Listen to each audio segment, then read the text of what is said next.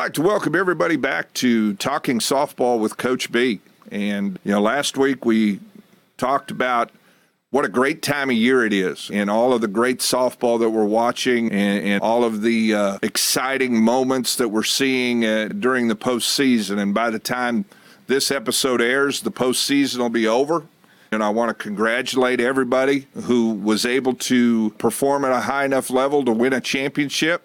That's always an exciting experience. And, I feel very fortunate that I've had that experience, and it's something that will stick with me forever. But today we're going to change gears a little bit. We're going to talk more about select softball, some of the issues that I'm seeing in the game today that concern me. We talked a lot a couple episodes ago about, player decorum and fan decorum and coach decorum and working with umpires and all of that. But there's a number of issues still out there that I think we have to take time to address and talk about. And I talked to a lot of coaches and a lot of organizational directors about this. And I think we're all faced with it, and we're all trying to figure out the best answers. So I'm just going to openly talk about it today, express some ideas. Hopefully it'll create some buzz and interest, and maybe we'll get some feedback on the Facebook page. I think that would be great. But one thing, my season, my organizational season started in March with our younger teams playing, and then now our older teams are on the field. But I've already had a couple of incidents that I've had to deal with within our organization. I know there's other organizations out there dealing with it, about coach decorum, fan decorum, player decorum. Coaches being ejected from games because of their decorum, fans being asked to leave, and players being ejected or creating issues. And I think that we have to understand one thing, and one thing is very important in this, is we play a game. We play a game. It should never become a situation where we lose emotional control to a point where there's a threat of physical contact or altercations between coaches and players, players and players, fans and fans, any of that, right? We need to be careful about that, because it just creates a black eye for our sport, and it creates a black eye for youth sports. Second to that, I've already received a number of emails, texts, calls from parents complaining about coaches, complaining about other players on teams. And I just want to tell people, stop. Parents especially. We made a commitment, right? As an organization, we made a commitment to create an opportunity for every player to have a chance to be on a team and play. We have coaches in place that we believe in. Parents, you made a commitment to play for that team for this season. And, I had one in particular situation where I had a coach call me late at night and say, hey, you're probably going to get a phone call from this parent. I took their daughter out of a game, and I said that she was lazy, and the parent wasn't happy that I called her daughter lazy, and, they're really upset about it. And I said, well, was she lazy? She said, yeah, coach, I felt like she wasn't playing very hard and she was playing lazy. I said, well, then I don't have a problem with you identifying that her level of play or her style of play was not at the level where you wanted it as a coach, and she was being lazy, right? Because there's a way to say that and still use the word lazy, and that's okay. It wasn't defaming. It wasn't a derogatory attack on her personally. She was coaching her and telling her that she was playing lazy. And I think that we have to, as parents, understand sometimes I have to do the same thing as a parent. If a child's not cleaning their room or not getting their homework done or not on time all the time, it might be because they're lazy. And we have to tell them not to be lazy. So why is it wrong for a coach to tell a player that they may be lazy? Now, I'm not proactively saying that coaches should name call and be derogatory and explicitive and this and that. No, I'm not saying that. But I do believe that coaches need to be able to coach, and they need to point out deficiencies for players to work on and improve. And I've just seen it. It's become such a big issue in the last couple of years. I just don't think parents are letting coaches coach. Right? Now, yes, there have been some situations where coaches' actions were not acceptable and needed to be pointed out. Absolutely. And that needed to change. But there's been a lot of situations where coaches were trying to coach and trying to do what was best for their players and challenge them to be better. And it was just met with this negative response from the player and the parents, and everybody was up in arms about it. And why? Coaches need to be able to coach. Coaches need to be able to correct unacceptable behavior and challenge players to be better. No player should ever walk on the field with the mentality that they're the best player they need to be successful. Every time you practice, every time you have a workout, it should be every player's goal to get better that day. And it should be every coach's responsibility to coach their players to get better that day. But parents, we have to let that happen, because we get to a situation where coaches coach and parents get mad and upset, and the next thing you know, they're taking their daughter and they're moving her to another team. We're going to move to Team B, right? We were on Team A, we're going to move to Team B. Well, that happens over and over, and pretty soon they're playing on Team A, Team B, Team C, Team D. Now, I was talking with a buddy of mine earlier, and we were talking about the senior quilts that sometimes players have made for them, and it has all of their uniforms on it that they've worn. Well, some of those quilts, they may have 8 to 10 different jerseys on them from different organizations, because they just hop from team to team because they're looking for a better opportunity. And in a lot of situations, they're looking for an easier opportunity, because they may have been upset because the coach didn't give their daughter playing time, or they were correcting their daughter and trying to coach her to get better, and the parents didn't feel like that needed to be done, so they just moved them to another team, right? Or worse yet, they just formed their own team. And that's one of the issues we have in DFW right now, is we have so many select softball teams. We have so many teams out there, and a lot of them were just built because there was a disagreement or a misunderstanding and a team split, and now you had two teams, not just one. And now you have two teams that have a half a roster that are trying to find enough players to fill a roster. I mean, I get notices on social media daily about teams looking to pick up players. And I understand that you're going to pick up one or two players on a weekend when there's a need. I get that. But I see teams on social media every week looking for 4 or 5 players, 3 or 4 players.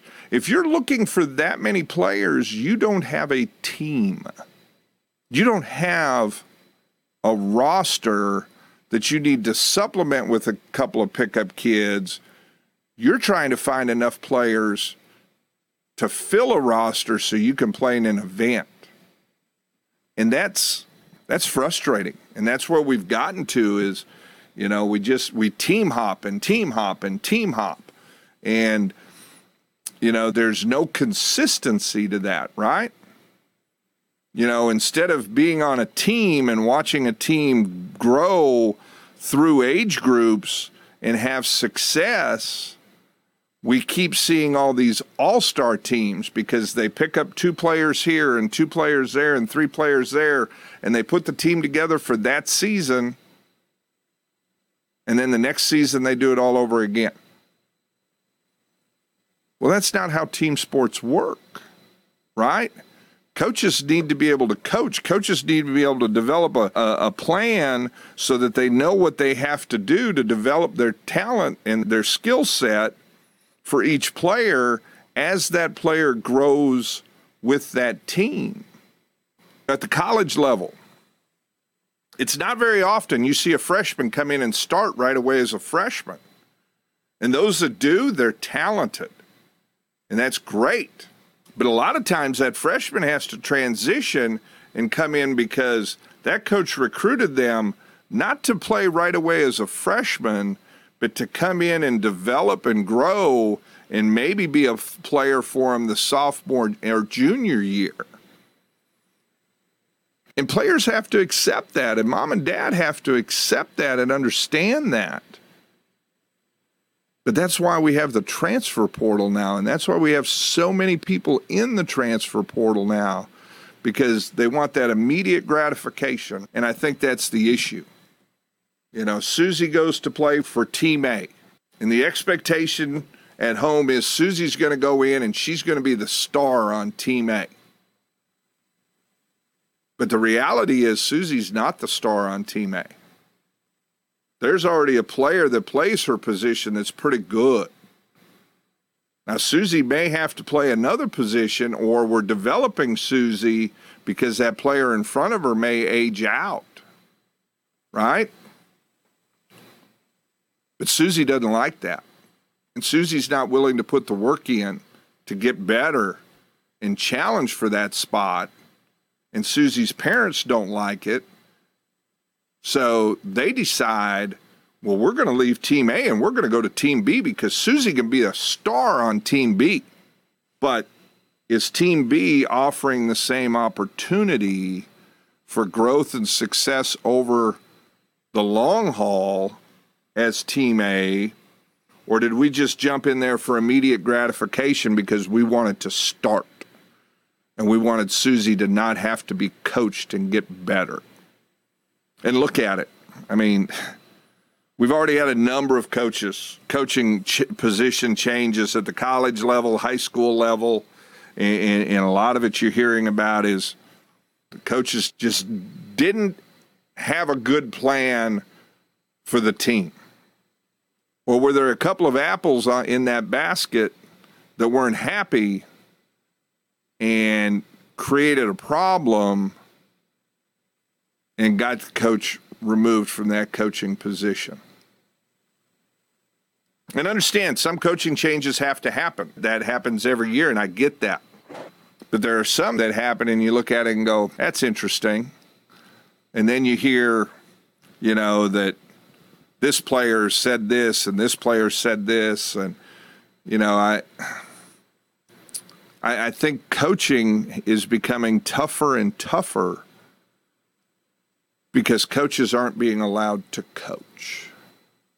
And coaches aren't being allowed to go out and do what they do to develop because everybody wants it now, right?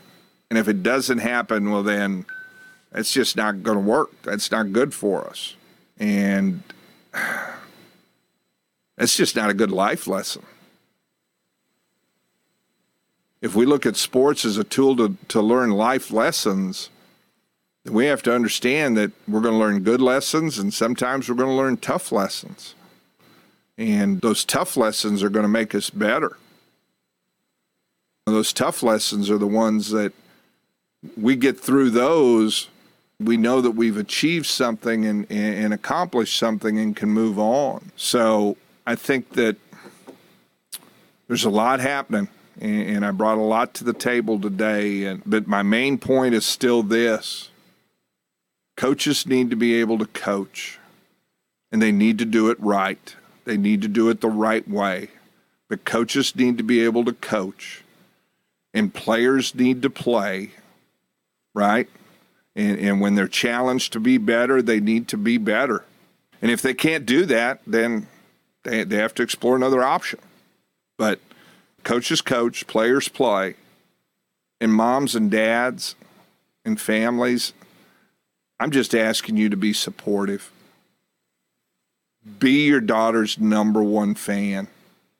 You know, we talked about that a couple weeks ago, and I actually saw a really good post on social media and shared it last week about, you know, our kids, they need fans. They need support. And if Susie's struggling with something on the field, then we need to be supportive and do what we need to do to help her develop a plan to get better, right? You know, I had a little girl come in and hit with me the other day, and I asked her how she hit this past weekend, and she started crying, and she was all emotional about it. And it hurt, because we should never get that emotional about a skill in a game that we're crying because we're not having success with it. And we talked for a while, and we did some lesson work, and then we started to hit some front toss, and by the end of her lesson, she was laughing and smiling, and I felt really good, because during that 40 minutes, I was able to take her from a wound-up emotional state to feeling good about what she was doing and hopefully have an opportunity to be successful this weekend, right? I hope she does. But, you know, I even talked with her mom about the fact of she just needs some support. She just needs you to be there for her. She'll figure it out. We'll get it figured out. She just needs to know that you love her no matter what. And mom and dad, I think that's the key. I know we love our kids, but sometimes we have to let our kids fight through tough situations. And it's not just our job to jump in and bail them out and move to the next team because we think it's a better opportunity. And we avoid that tough situation. Sometimes those tough situations are really good growing situations. And if everybody gets through it, it'll be a positive on the backside. So that's my message today. I know I jumped around a little bit with some different points in there, but I hope everybody just takes out the fact of coaches need to be able to coach. Players need to play. They don't need to coach. Parents need to be fans. They don't need to coach. Coaches need to coach. Players play. And fans provide the most support that you possibly can for both the coaches and the players. Well, that's it for today. I want to thank everyone for listening, and I hope you're enjoying Talking Softball with Coach B. I ask you to subscribe through your local podcast provider. You can also follow us on Facebook.com/Talking Softball. Gives you an opportunity to provide feedback and also provide any questions that you might want us to answer on an upcoming episode. This has been Talking Softball with Coach B, and I want to thank you for listening, and I hope everybody has a great day.